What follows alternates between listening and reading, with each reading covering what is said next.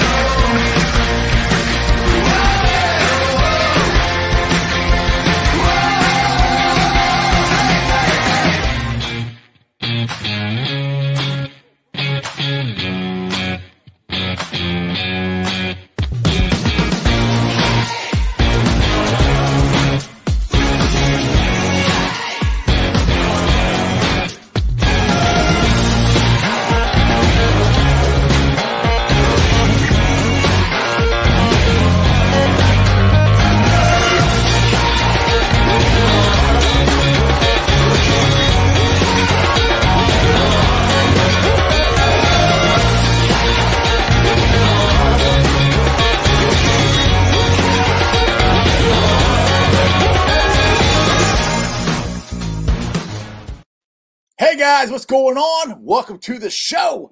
This is Sports with Strawberry Ice. I'm your host, Jeff Trunapole. And as always, I bring you sports from a West Side point of view right here in the great city of Cincinnati, Ohio, home of the University of Cincinnati Bearcats, where we can say it's Miller time. We got a new head coach. I'll get to that here in a second. Do me a favor. If you guys found the show, hit that like and subscribe button. Smash that thumbs up. I'm so close. I'm at 990 subscribers. This is awesome. I am 10 away from 1,000. This is great.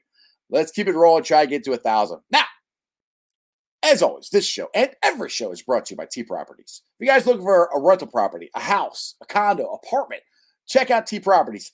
Their website is www.tpropertiesllc.com for all your rental property management needs and your rental needs. All right, like I said, Bearcats, you can say it's Miller time. I'm a Bud Light guy, but I'll go with it. Wes Miller is the new head coach of the University of Cincinnati Bearcats, and I would like to welcome him.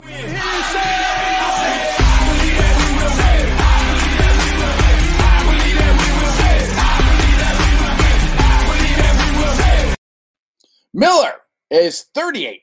He played collegiately at James Madison and UNC. So he played under now retired head coach Roy Williams. Now, this is from Channel 9 last night. This is what Roy Williams had to say about Wes as a player. He got more out of his potential, came closer to reaching his potential than any player I've ever coached. You know, he wasn't a great ball handler. He didn't have great passing ability, but he could shoot the ball and he's tough as nails, and that's where he made his living. So that's what you like to hear. Tough as nails. Sounds like a Bearcat player or coach to me. His record is 185 and 135 in 10 seasons at UNGC. He led the Spartans to 2 NCAA appearances. He leaves the school as their all-time winningest coach, and he has had 20 consecutive wins in the past 5 years. Now, this is what Miller said on his statement about being the head coach with the Bearcats. I'm absolutely thrilled to be the head coach at the University of Cincinnati. He said, I am thankful for President Pinto and AD John Cunningham for bringing me into the Bearcat family. I am honored to lead such a storied program and excited to get to work. I also can't thank UNGC enough because I wouldn't be here without my players and athletic director, Kim Record. The last decade of coaching the Spartans has been extremely rewarding. He's also been named to ESPN's number one under 40 head coach out there. He's also was on the Athletics under 40 list in the same year. So everybody knows that I wanted Eric Martin, but I can't argue with this decision. I think he's going to be a pretty good coach. The thing is, He needs to get him, and this is my statement I put out on the Strawberry Ice page, and I tweeted it out. He needs to get recruits. When we were going to Final Fours and we were going to Elite Eights, now this has nothing to do, I know it's when Huggins was there. This isn't a bash on him. This is not a bash on Cronin. This isn't a bash on anything. This is just a statement of how you win a national championship, and that's what I want to do. I want to win a national championship. We had first-round NBA talent. That's what we had. A lot of it. And the last 20 years, we haven't had that. We need to get back to that. So if he can get the thousands of kids that are in this transfer portal to come here, not all thousand of them, but, he needs 5 or 6 of them, we could have a competitive team next year. We'll see what happens. But good luck to him. The press conference is, I think, tomorrow at 11:30. But let's get to my guest today. He actually did show up for me today. I really appreciate it. And he is none other than Evan. What's going on, brother? Oh, you're muted. Hang on. Try that now. Oh, nope, your mic's muted. There we go. There we go. That's better. What's going on, man? Hey, how you doing, Jeff? I appreciate you having me on, man. No problem. I like that you coming on after you were on the Civil War last night. I heard. I didn't get a chance to watch it. I was out celebrating my birthday, but I will definitely check it out when I was after we get off here. How was that last night?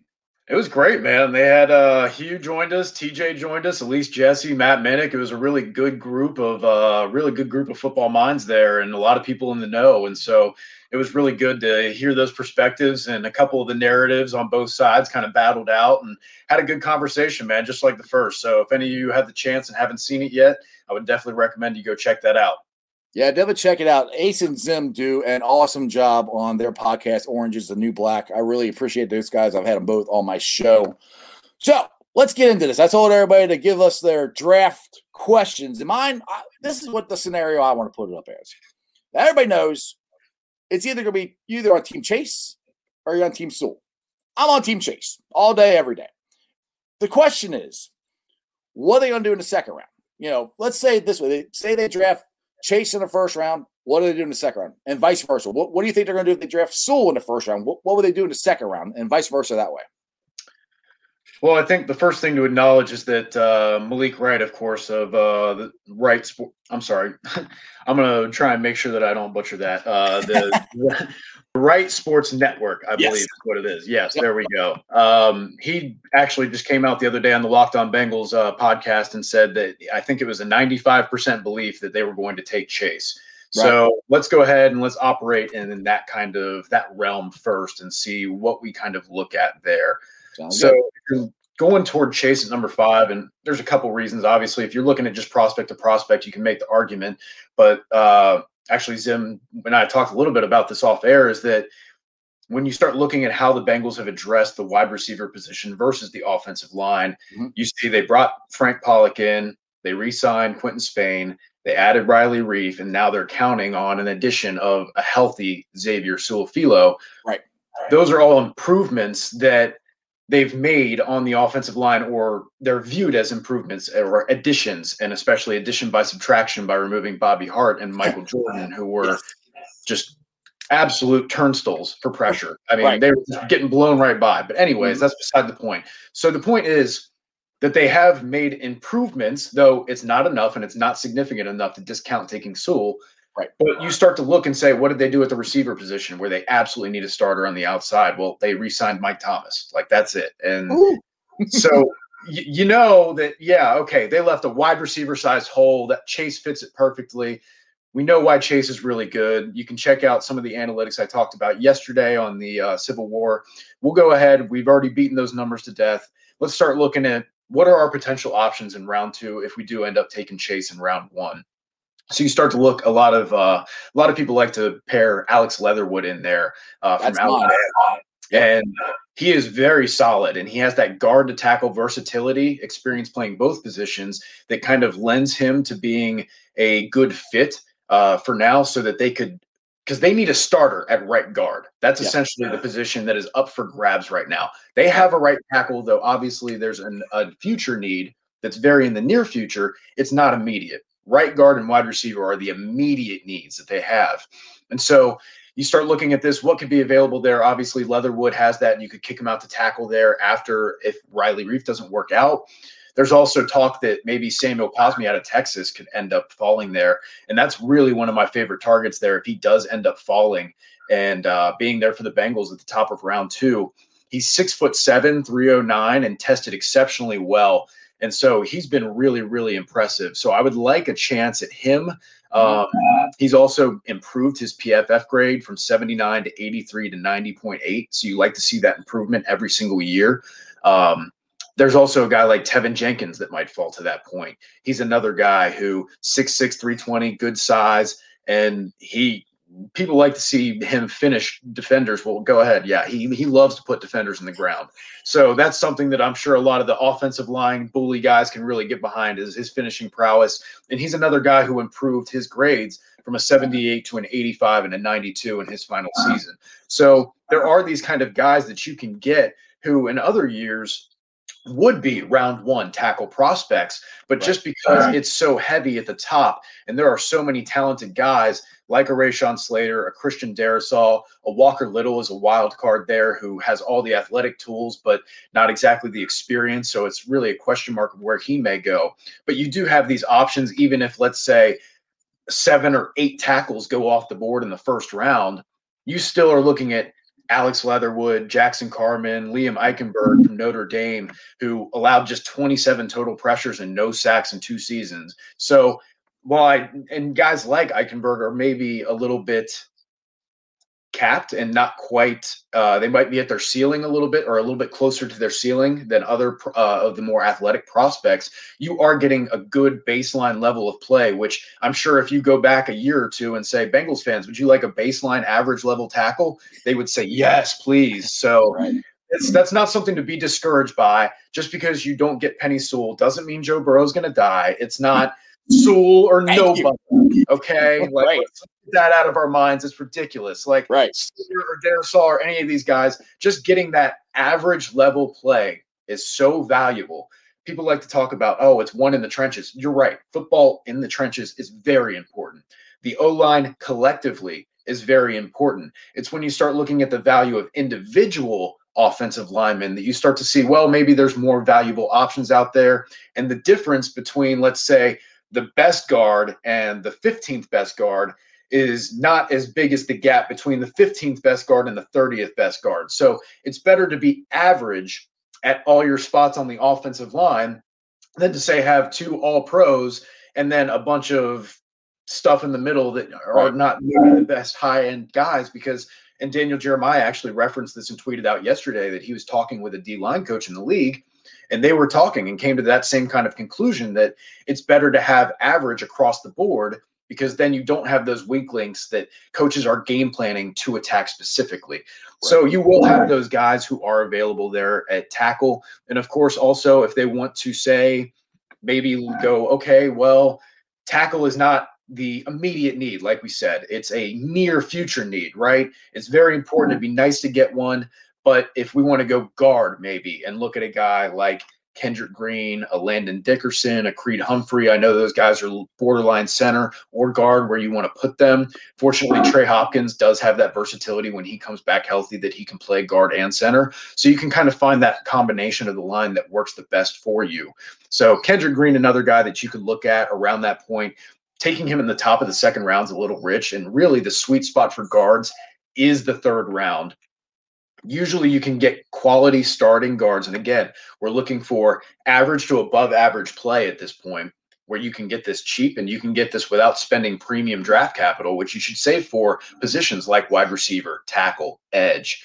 Then you can come back and hit round 3 and fill this immediate need with a guy like Kendrick Green from Illinois that I keep referencing, who improved his grades from a 60 to a 78 to an 88 in the last 3 years, or a guy like Ben Cleveland, who is an impressive specimen and one of my favorite kind of potential targets for the Bengals in round 3 to fill their guard need.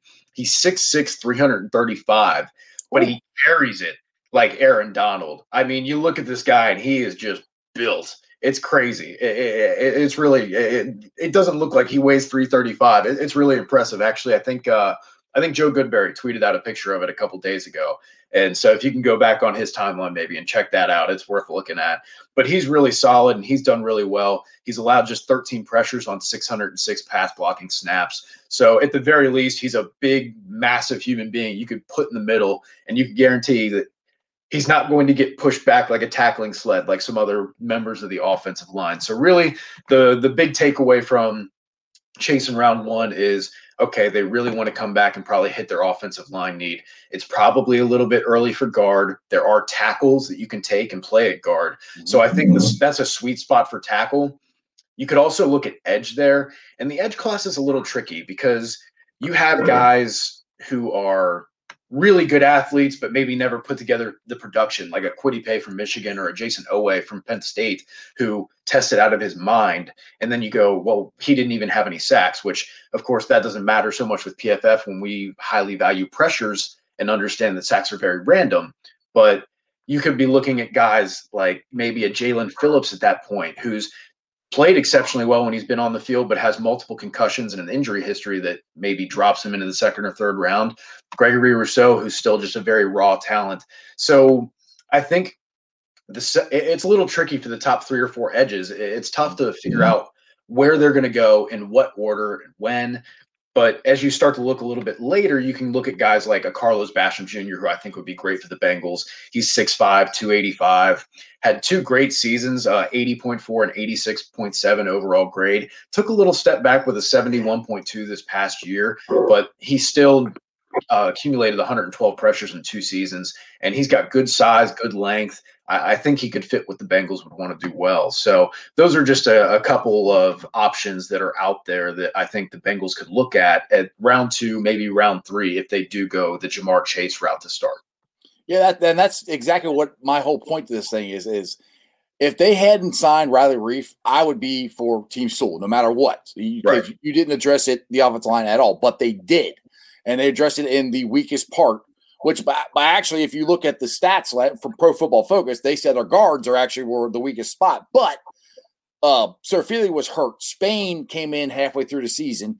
And I think Spain is actually a better guard than he projected last year, because he came in halfway through the season and he never stayed in the same spot. He kept moving around. So if you can get, like I said, an Alex Leatherwood in the second round, or I'm not sure how you feel about Wyatt Davis. Do you think he's a good choice in the second round for OSU, or where do we feel about him?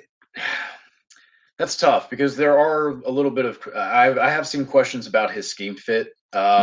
He wasn't quite as consistent in 2020 as he was prior to that. He had a really good 2019 season, but he's still there. He only allowed 4 sacks and hits combined in 2 seasons. So he's still solid. And like we said, that baseline level of play, you don't need to chase elite guard play. It's nice to have, but you don't have to pay out the butt for it. You don't need to go spending premium draft capital on it.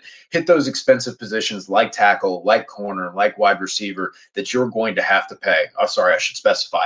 Left tackle, because there's some sort of $7.5 million discrepancy between the 2 positions at the top 10. It's bizarre, but that's the way it is. Take advantage of it. Draft your left tackle, pay your right tackle.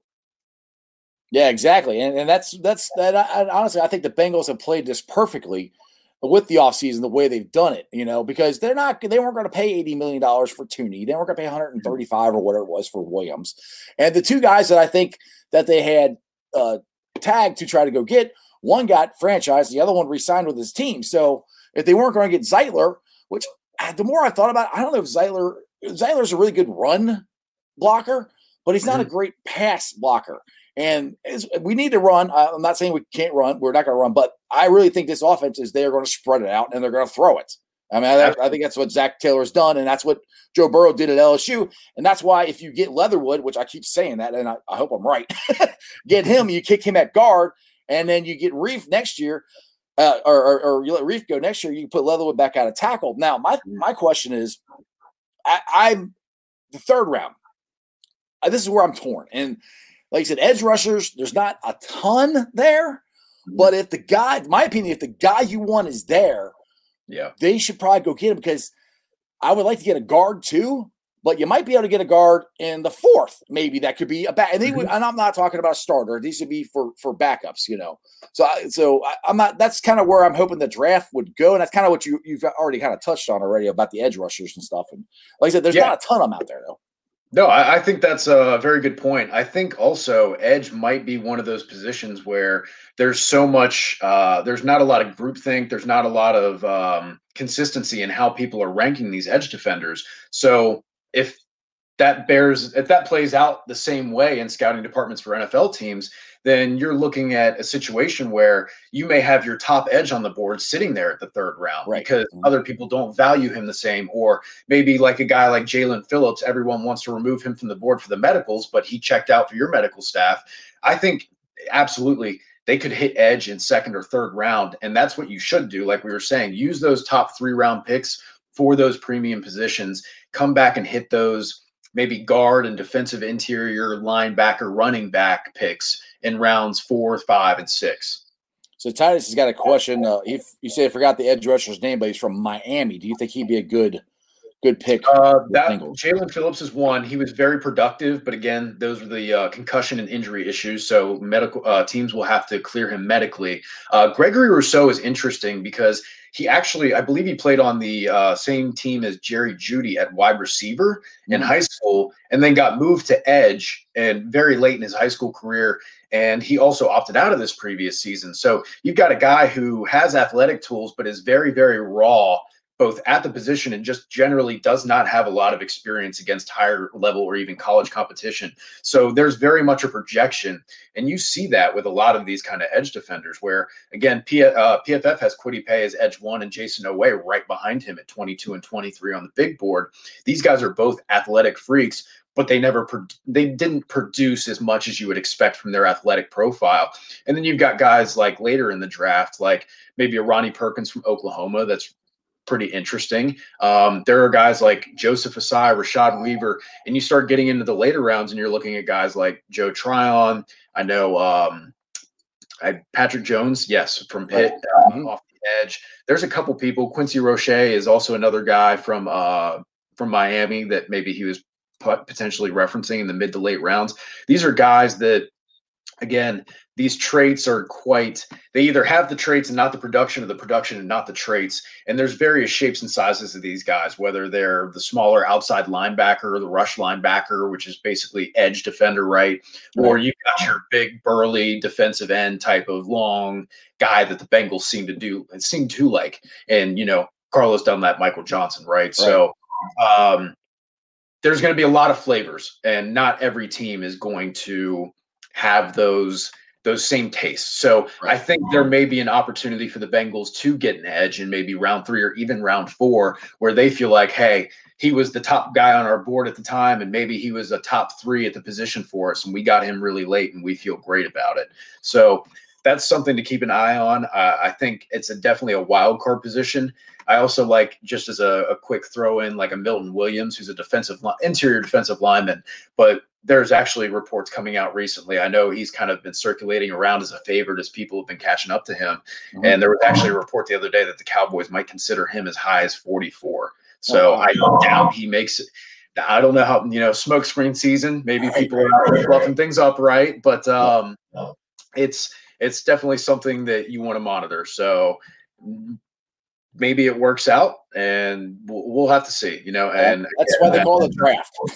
Right. Yeah. You never know. Everybody says, who was it? Andrew Billings from Baylor. Everybody said first rounder, and he fell to the 4th. So, it's tough. We all say we all, after doing so many months of mock drafts, we all say with certainty, oh, this guy's going here and this guy's going here. But again, it's a crapshoot, and the NFL values players differently. We see things like that all the time. Like, reports have recently come out that Christian Barmore, the defensive interior out of Alabama, that the NFL is a little bit higher on him than maybe the outside draft community. So there's going to be those kind of discrepancies, and I'm interested to see how they play out and how the Bengals capitalize on that. All right, Ken's got another question here. Says Malcolm Cooney, ED from Buffalo. Is that a name you're familiar with? That is not, but I do have the PFF draft guide pulled up. Let me go ahead. There you go. see if I can. This is why you get good guests. So good stuff. Like I said, I know a little bit about the draft, but I am nowhere near a draft expert. I mean, I know what I want the Bengals to do in the first 2 rounds, and like I said, the edge is what I'd like. The third pick would be nice, but it just depends on how the draft goes. So this is why I go to the man. I go to Evan Phillips for the information on this stuff. Yeah, I would definitely recommend everybody get yourself a PFF subscription. The Edge subscription is the basic subscription that'll get you your draft guide. It'll get you a lot of unique content, player season grades, all the fantasy stuff. So it's definitely a great value. If you're looking for more of the premium stats and a lot of the advanced analytics and signature stats, game-by-game grades, the stuff you can really sink your teeth into, along with daily fantasy tools, betting, all of that you can get with a PFF Elite subscription. So definitely would recommend checking those out. So it's definitely worth checking out. The tools are invaluable, especially if you're trying to dominate your league or your fantasy season. Right now, I'm not seeing that we have him on our big board. So he's probably off the board and probably is just going to be considered as one of those later options that maybe they could get in the late rounds. That, again, it's going to be your particular flavor at the D-line position, especially in those later rounds. Typically, you're not seeing those guys. Edge is a position you don't really see contribute much toward the end because there's a baseline athleticism that they almost need to meet. Oh, okay. Here, hang on. I found him. It's he was listed as an edge, not a defensive interior. I apologize.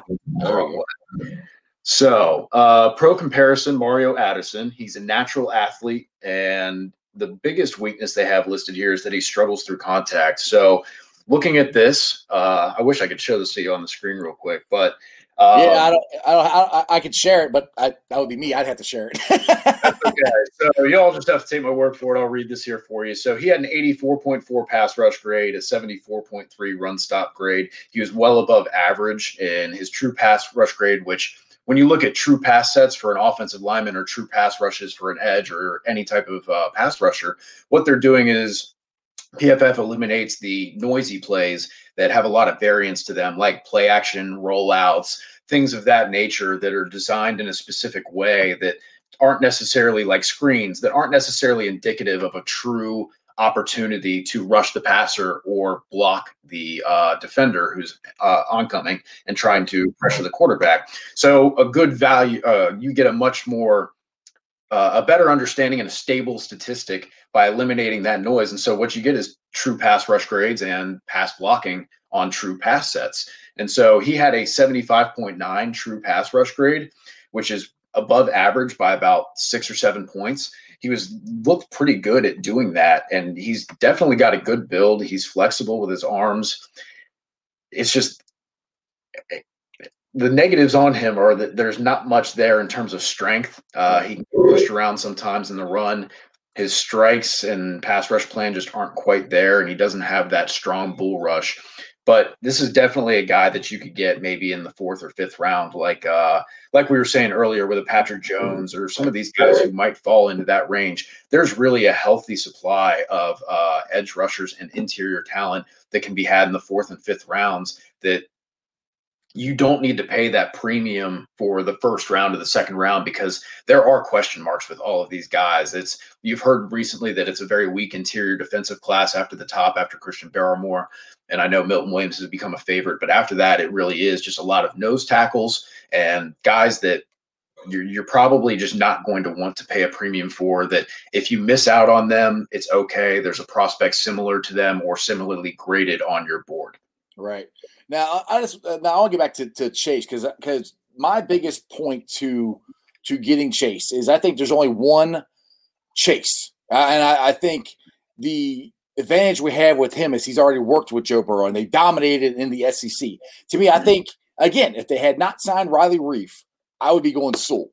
But since they signed Reef and you can get a guard in the 2nd round, that's why I think Chase is. Now, what's your grade out on Chase as a wide receiver and projection onto him? Because I think it's up, it's arms out of the screen right now. I think he's off the charts. Right. So he's one of the most impressive receiver prospects that we have seen since Amari Cooper. And I know that some people will disagree with that. They don't like it. He's not your traditional receiver in the sense of, oh man, look at him just running crisp routes and creating 3 yards of separation. Look at how open he's getting. That's so impressive. That's crazy. Look at him fly. But he does have a little bit of pickup. And obviously, you look at his testing numbers, and he has gotten more athletic since if you look at his tape and then look at those numbers, you may not think they match up at first glance.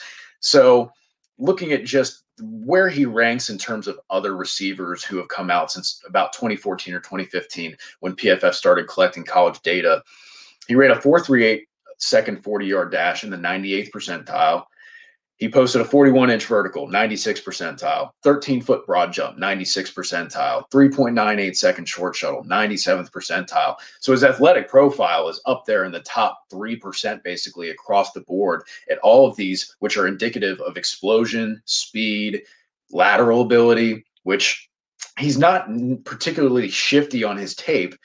He uses a lot of his strength to get off and create leverage, and then uses a good job of stacking the defenders behind him, creating that leverage, and then creating separation by altering his speed a little bit. One of the comps I really like on the high end side is DeAndre Hopkins, where the guy may not be a burner, but the man has that subtle arm push to get open, all these little savvy techniques of slow acceleration and deceleration.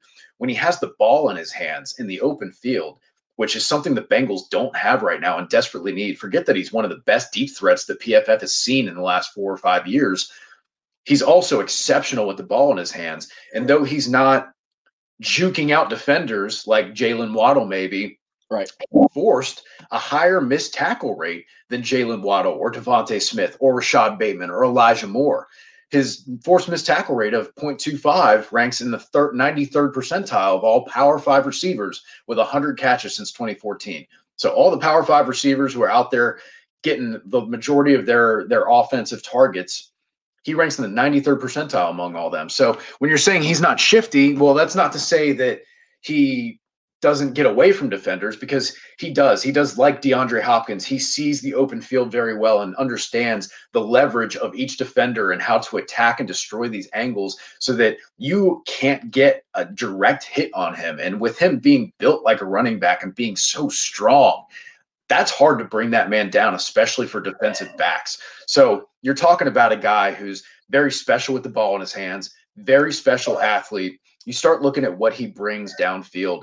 His average depth of target of 13 and his yards per reception of 19.5, ranking the 98th and 100th percentile of wide receivers. So he was just an absolute monster looking down the field. He's not necessarily sudden, and people don't like that. Oh, he can't accelerate and decelerate suddenly, and there's a little bit of truth to that, yeah, but there's no reason to think that looking at his testing numbers, he hasn't become more explosive in his movements. So that's really exciting to see those. And when you start looking at some of the most stable metrics that PFF has going year to year to try and predict success, you're looking at your receiving grades, whether that's for single coverage or zone. You're looking at your separation, your yards per route run, your average depth of target, and your yak per reception, right? ADOT. We said he ranked in the 98th percentile among receivers in the last 5 years. Great. Awesome. Receiving grade, he was in the 99th percentile in receiving grade among wide receivers entering the NFL from 2015 to 2021. He had a 92.4 PFF grade when facing man coverage. He excels at some of these most stable metrics, and the only really concerning one is separation. And we'll talk about that here in a second, but I did want to touch on his deep ability because I referenced that, and I want to make sure we're very clear that, yes, he ran that 4.38, and on tape, he doesn't look like a burner. That does not mean that he is not a deep threat, because this guy can high point the ball, fight through contact, track the ball as good as anybody, because in the same vein as DeAndre Hopkins, every year, and I'm guilty of it too, by week 3 or 4, someone's going to watch DeAndre Hopkins or Ja'Marr Chase make an exceptional jump ball grab and go, yo, this guy is 6 foot, 6'1", and he plays like he's 6'4". Like when you just think in your mind, you're like, how big is DeAndre Hopkins? Got to be like 6'3", 6'4", and it's like, right, he's out here 6'1", and he's mossing everybody. Yep. So when you're looking at the actual numbers behind it, he had 24 deep catches in that one season, which is the most we've seen in a single season, and it ranks first among receivers over the last 2 seasons, despite he didn't even play last season. And he did that at 19. He was 19 against killing the SEC. Against corners who are playing in the NFL now. I mean, that was my point. That was my exact point. Diggs look stupid, and I'm an Alabama fan. That was my exact point when I was on the first Civil War. I said this is what he did, and I used it from Pro Football Focus. What he did against NFL caliber corners, he killed them at 19. Exactly. He killed them. That's all. Like you can't if you can't pass this guy up. I mean, that's where I'm. You got me fired up. I'm ready for. I want to draft him now. I'm getting myself fired up, man. I mean, you're sitting here and you're looking at this guy, and this receiver is an exceptional athlete, special with the ball in his hands, unique strength and physique. He's got an exceptional deep ball ability. I mean, the biggest thing you're sitting here and nitpicking him is going, okay, well, let's look at his separation, right? Okay, we know he's great. He's fearless at the catch point, unfazed by contact, shields the body, uses it well to make sure that the defender can't make a play on the ball. Great. Okay, what about the concerns? Well, let's talk about it, all right? So separation, he ranked in just the 51st percentile in separation percentage when looking at single coverage, looking at 78 recent NFL caliber prospects. So we're talking about a smaller sample there, but he's in the average range in terms of the separation he got in that season. Again, though, he was younger. He's still got the job done, has gotten more explosive, and Chase is that type of receiver or like a Hopkins, who doesn't need to use his routes like a Stephon Diggs or a Jerry Jeudy to create 3 yards of space to catch the ball. He just needs a yard of separation or a window. And people say, well, that's not enough. And, oh, well, then you need a quarterback and who can throw it in that window. Well, guess what? Joe Burrow has that one, and he can throw a football into a football-sized window. Yep. So I don't have any qualms about that. There we go. The separation, he's got improved athleticism, a quarterback whose accuracy at all levels of the field can take advantage of what separation and leverage he can get. And he's a good route runner, he can still improve a little bit as a route runner, and a little bit he can invite contact almost a little bit on press sometimes, to where you almost think he's challenging people, saying, I'm so darn strong, I'm just going to throw you off me, I don't care. So he can get a little bit cleaner with maybe his finesse on some of the releases, but I don't think that's a big deal. We're sitting here nitpicking this guy at this point. You're talking about other concerns, maybe if we're getting super nitpicky. Okay, he's about 6 foot tall. Maybe his catch point dominance doesn't transfer exactly the way it did in college. Well, that's fine. He's got short arms. He's a little bit short, but he's got the great tracking ability, the high pointing ability, strong hands, and fights through contact. I have faith that even though contested catches are generally unstable year to year, that he has that ability and it's not going to disappear. He may not be elite at it, but he is always going to be consistently reliable because of those skills. So again, we're going back to, okay, well, what are the other concerns? Production from Joe Burrow because he was so good. Well, he's going to be playing with Joe Burrow. Mark it off the list. Not worried about it, right? And he's got only 1 year of production. So that's really like, you're talking about, okay, he's not the traditional elusive sudden receiver, at least at that point. He may be now based on his athletic numbers.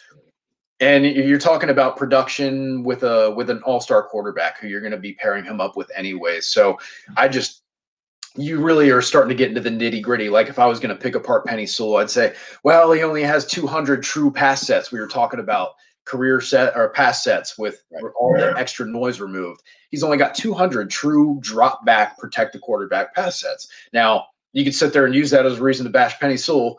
You're nitpicking. The guy is so good. He moves like a deer at 330. It's crazy. It's ridiculous. So we're getting nitpicky with these guys. They're both exceptional prospects. Bengals fans should be happy with either. It's just looking at the individual value of one offensive lineman versus one wide receiver and what they offer, and kind of comparing that value along with the moves that the Bengals have made. Like we've said, a couple moves on the offensive line to make them feel more comfortable, not necessarily to fix it, but not really any moves at wide receiver. So with that in mind, Chase seems like the easy pick, and we can just, get rid of you just want him because you play with Joe Burrow or you like fantasy football. Good. He's good. Shiny new weapons and you like the sexy pick. Like, no, I'm over it. I'm done with it. Right, exactly. All right, I just want to remind everybody halfway through here, I try to do this, tell everybody what you're watching. You're watching Sports with Strawberry Ice, and my guest for Pro Football Focus is Evan McPhillips, and he is killing it right now, I'd just say. If you guys are watching it on any of the Facebook groups or if you're watching on Twitter, please do me a favor. Go to my YouTube channel and please subscribe because I am at 990 subscribers. So I'm very, very close to 1,000, and I greatly appreciate all of you guys. Now, I had a question in a chat a while ago. It was from Jen, and this is kind of what I wanted to know too is since the Bengals really don't have a kicker, is there any good kickers that they can get like, 6th, 7th round, or is that an option, or is anybody worth drafting, or you just wait till you sign them as undrafted free agents? It's definitely an option, but there's so many. You could use a 7th round pick on them, but that's like the 7th round flyer is basically like claiming an undrafted free agent, right? So you certainly could use that. It's probably better served on a position like a long shot position, like maybe you get like a guy like a Travion Williams, a running back who can contribute in those rounds where maybe you have a specific role picked out for him. You can get a guy who can be a contributing role player, which generally will be more valuable than the kicker when you can get these specialists that are free agents that are capable, or you can get some of these guys that are capable and proven, as opposed to just, spending that draft capital on these kickers where obviously you've got the Robert Aguayo pick. That was way too high for a kicker. That's silly. You get a little bit to the Jake Elliott pick where it's like, you let the guy be competition in camp, end up cutting him anyway. So even if you do pick a kicker, he might not be the kicker you go with. If you bring in a 7th round guy, you're bringing in someone else to compete with him. You're not banking on that guy being successful. And at that point, you'd probably rather take that flyer on maybe one of the edge defenders who falls with question marks, or just someone you feel like everyone's missing out on, and you at least want to have the chance to bring him into camp and see if maybe you were right in your evaluation and someone missed something. All right, so you touched on the running backs, and with the Bengals cutting Giovanni Bernard, is there a running back in this draft that I think they need to replace Gio? Because Mixon does what he does. Piron does a similar game. I don't think we have a guy on the roster right now that can replace Gio in what he does in his, from the backfield catches, bubble screens, dump off passes. I don't know if we necessarily had that because Joe Mixon isn't the greatest at it. Mm-hmm. Gio is definitely better at it. So that's something that I think they might address in the draft too. What are you looking at as running backs in the draft?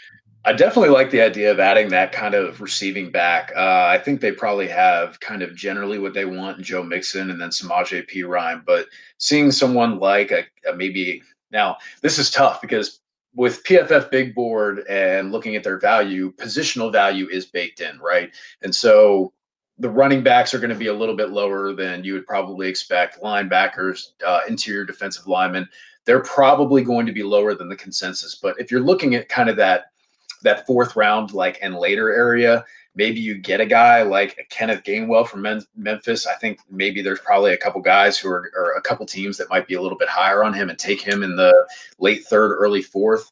A guy like Demetric Felton from UCLA, who actually ran with the wide receivers at the Senior Bowl and looked pretty capable. You could take a guy like Chuba Hubbard at the end of getting closer to the end. But when you start getting back toward the end, you're just trying to take guys that you think might be able to contribute. I like a guy like a Trey Sermon from Ohio State. I wouldn't mind taking a shot at them and seeing what you could get out of these running backs with maybe a 5th round pick if someone ends up falling. Another guy is like maybe a Javion Hawkins out of Louisville. So there's a couple names. You don't need to reach on running back. There are going to be, especially if you're only looking for a role-playing receiving back or pass blocker, another thing they can do is just maybe not have a running back there when you got Jamar Chase and everyone else. If you want to use your tight ends, they're spreading it out a lot more. They're going 4 and 5 wide as much as anybody. Maybe you keep the tight end on attached to the end of the line and just say, we don't need the running back, or you put Joe Mixon in the slot and let him go to work. So that's, there's a couple different ways that you can be flexible with that. And you don't necessarily need to reach. Again, it's going to be a lot of the Bengals. I want to see them take those project players at either premium positions or positions of need toward the end of the draft. Guys that they think could be role players or just somewhat of a contributor in case they need that depth at positions like corner or maybe offensive line at some point in the season. Now, I have a question. Well, I'm a Bearcat fan. You can see the jersey back there. So what are as far as my Bearcats go, is there a guy that's out there on the team that could get drafted this year from the University of Cincinnati? Yes. Well, drafted or drafted by the Bengals, because those are going to be either way. Okay. Well, drafted by the Bengals, maybe a guy like a James Hudson, who, he's only got the 1 year as the starter and, has been moved around a little bit. He's kind of like that end of round 3, early round 4 kind of target if the Bengals maybe haven't addressed the offensive line really to that point. But I think there's maybe some other options that you might find more appealing at that point. But again, beauty's in the eye of the beholder. The Bengals may think that. And the Bengals may see the PFF board in complete inverse. You never know. Another guy, obviously, James Wiggins was really exciting. Maybe they could use him as kind of just a depth piece. But he is later in the PFF big board. He's going to be that kind of later round target. So if they want to kind of fill out their safety room a little bit with they don't have Sean Williams there. They obviously have Brandon Wilson, Jesse Bates, Von Bell. If they want to add a little more depth, that's something I would like where, they add a hometown guy like James Wiggins, have him backing those guys up and the safety rotation. And maybe he has to contribute a little bit. He can help you on special teams, but that's, you're not necessarily looking for these guys to contribute right away. They are going to be that kind of mid-tier prospect in that round 4 or 5 range.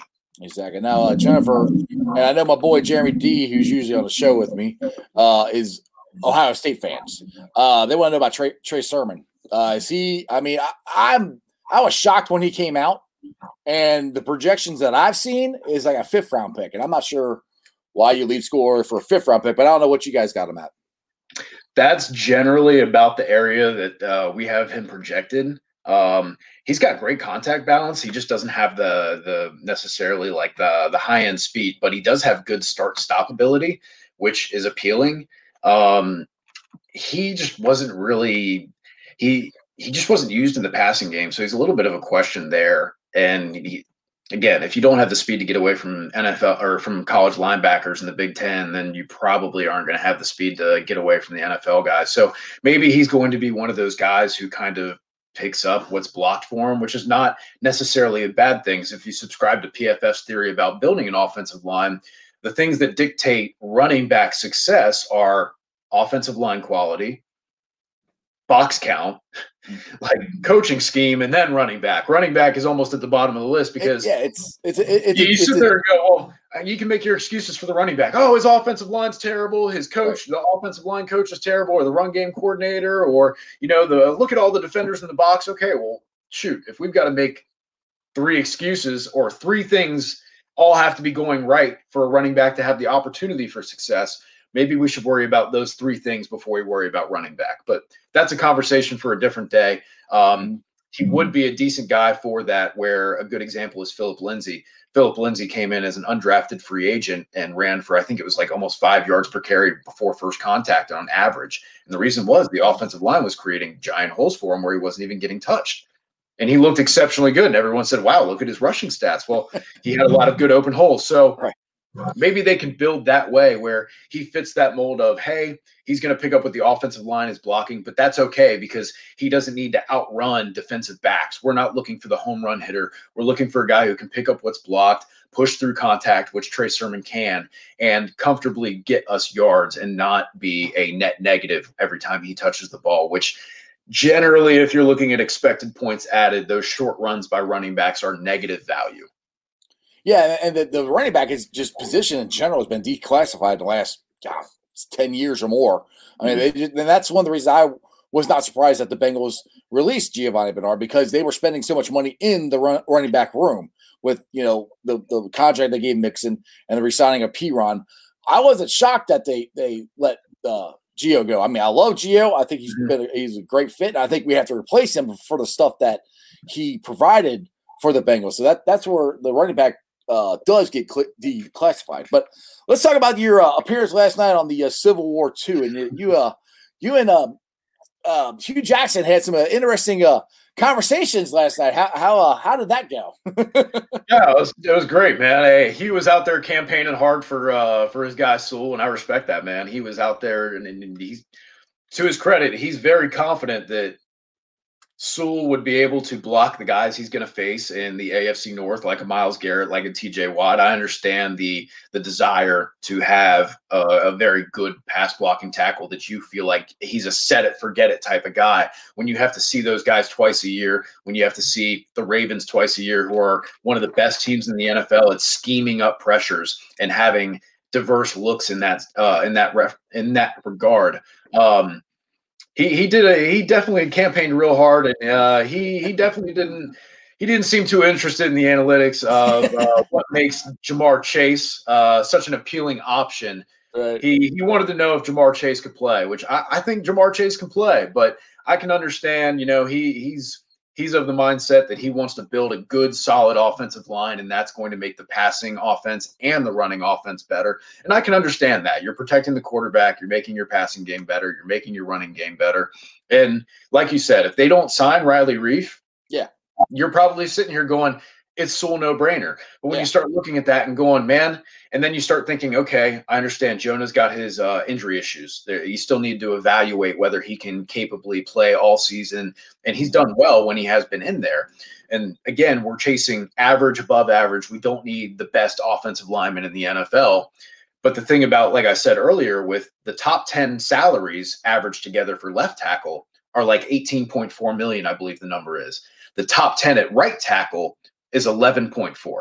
We're talking a $7 million difference. Now, people like to say, okay, offensive linemen, the quality tackles, right? Take Sewell because quality tackles don't hit the market, right?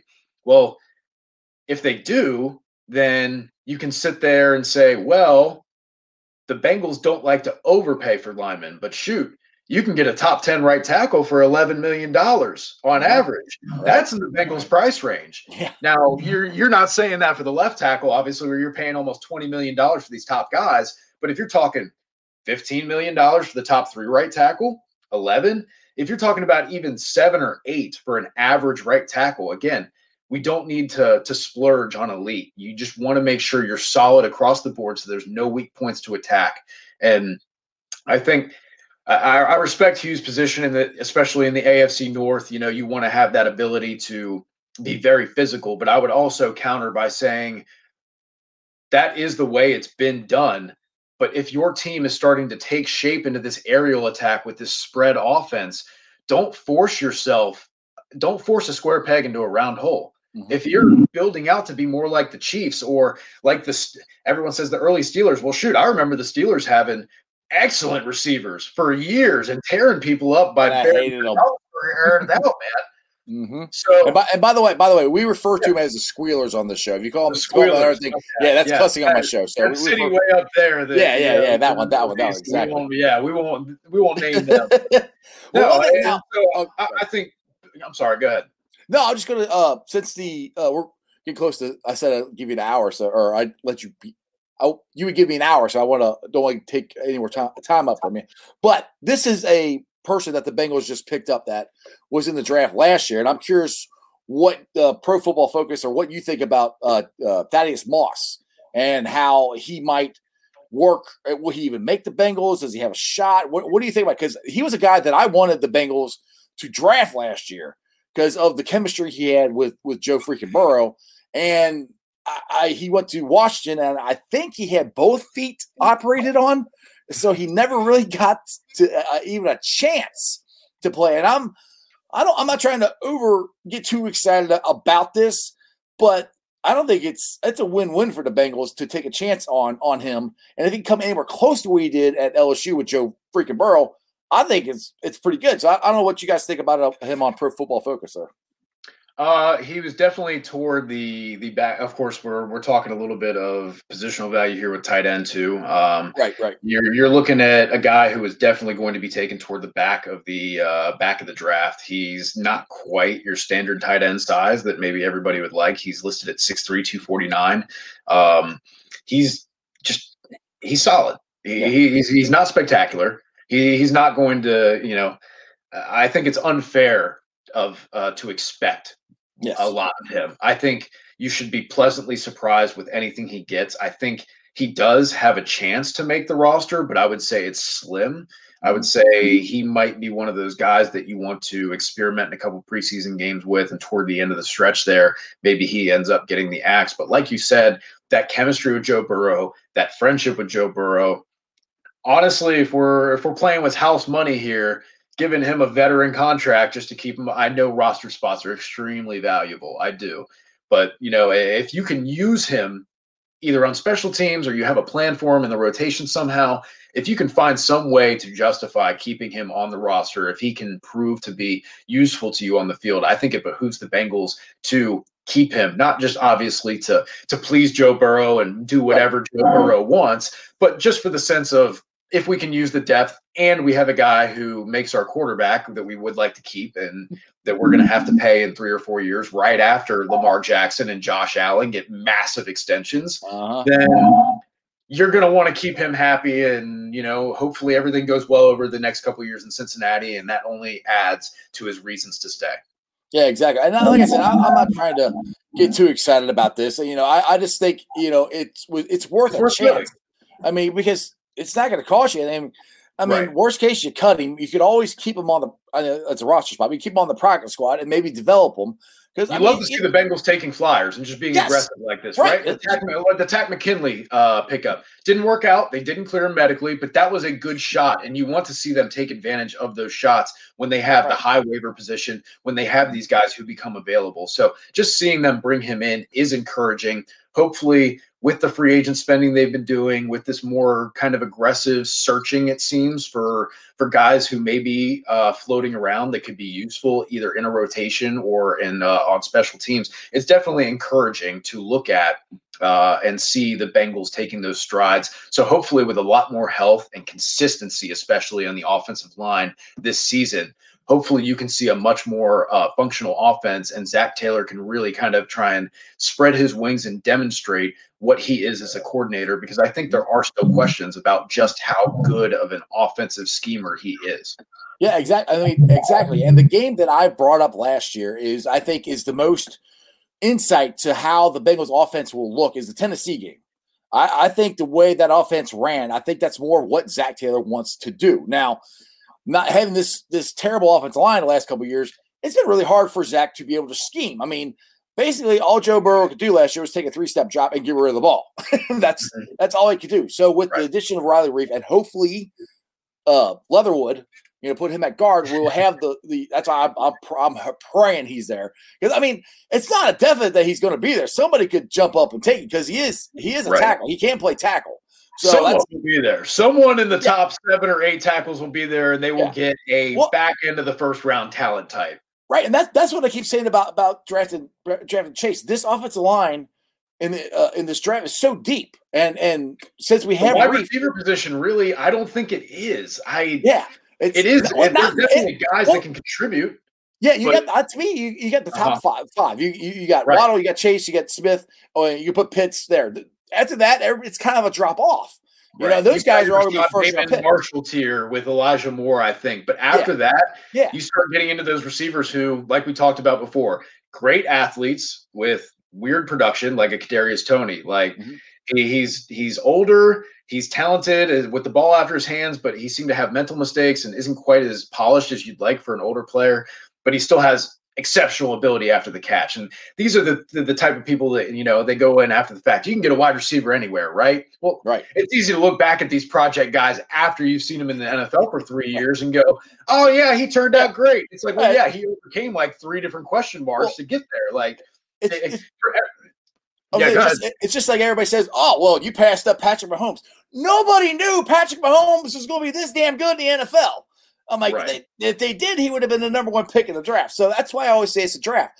But with the offensive line, to me, you got Sewell and you got Slater and you got everybody else. And everybody else is pretty close in talent. And solid. They're those guys aren't that, and they're not that far away from Sewell or Slater. So that's where I'm like, I'm like Zim says, I'm not scared. You don't play scared. You don't draft scared. You draft and go after these people. So that's why I say go get Chase, go get a guard in the 2nd round, and I think we're going to be pretty fun to watch next year. But my man, I appreciate you coming on. You gave me a whole hour and a ton of information. I greatly appreciate it. I would love to have you on again sometime. We'll definitely have to do this again. Absolutely. Maybe after the draft sometime when we have some more concrete results we can dive into a little bit, and we can get a little more in the weeds with some of the numbers and some of the signature statistics that we can look at for those guys. Sounds great to me. And if you guys missed it, check out the Civil War 2. Evan was on there last night. He was on my boys' podcast, Orange is the New Black. So check those guys out. And Evan, again, I greatly appreciate you coming on. It's been a lot of fun. Thanks, man. I appreciate you having me. I had a blast. All right, brother. Take it easy, man. Thanks. Thanks. You too. Well, that was a lot of fun. He's full of a ton of information. I hope you guys enjoyed it as much as I did. I geek out on that stuff. I like hearing all that stuff and all the different numbers, and and funny thing, I'm not a big analytics guy, but I do like it. I hate it in baseball. It's weird. I hate it in baseball, but football, when it comes to the draft, I love it. But the thing is, to me, it all still goes by the eye test. I still go by that. That's why I'm so big on Leatherwood. That's why I like him. I want him in the second round. I hope he's there. There's a chance he might not be. But either way we go, I think there's going to be a good guard that we can take in that second round and solidify our offensive line. So, and if you heard all the insight he said about Chase, man, you can't pass that guy up. If you have Boyd, Higgins, Chase, oh my, it's worth it. You do it. You go for it. Don't play scared. I don't want the Bengals to play scared. I don't want them to draft scared because, like I said, Carson Palmer got hurt. We had a really good offensive line. Andy Dalton got hurt. Broke his thumb. Had a really good offensive line. It's football, people. There's a chance he can get hurt. I hope he doesn't, but he's on his way back, and Joe freaking Burrow is going to play game 1. I'm getting to the point where I'm going to start guaranteeing that here soon. But I want to get to the Facebook groups that let me live stream, and I appreciate every single one of you guys. Make sure you guys, if you are Bengals, Reds, Bearcat fans, go to these groups and join. And again, shout out to all the other groups that are let me live stream. I appreciate every single one of you guys, but I can't do shout outs for everybody because I'll be here for 20 minutes. But I appreciate you guys. Just going with the original ones that have always been supporting me there. Who Dey Nation. Cincinnati Reds, rounding third, heading for home. Bearcat Country. Like I said, we got a new coach. His press conference is tomorrow at 11:30. So I'm trying to get Justin Williams from The Athletic to come on. That would be cool. I'll be surprised if he comes on. But, hey, Justin, if you're watching the show, come on tomorrow. We can have a good conversation about our new head basketball coach. The Ohio State Bucknuts. The Ice Bar is just a virtual bar. You hang out, have fun, talk sports, talk crap. It's fun. And then you can follow me on my social media platforms, all under Sports with Strawberry Ice. I'm on Facebook where I have 989 likes. Followers, I'm up to 1,068. That is awesome. Please, if you're watching in any of those, and Twitter, I have 344 followers. If you're watching on Facebook or Twitter, please go subscribe to my YouTube channel. Like I said, I'm at 990 subscribers, 10 away. That is what it was when I started the broadcast. I'm also on Instagram and TikTok. I will be pulling the sound off of this. So if you guys missed any of this great information that Evan gave me, tell your friends, tell your neighbor, go check out the podcast. It's on Apple iTunes, Beanpot, Spotify, pretty much wherever you get your podcasts. And do me a favor, like, rate, and review. Give me a 5-star review. I would greatly appreciate it. And other than that, there's no Reds game tonight. I think I'm going to go watch the Civil War 2. So if you missed any of the show, watch my show. Then go watch the Civil War 2. My boys Ace and Zim, they do a great job. And other than that, that's just sports, baby. See ya!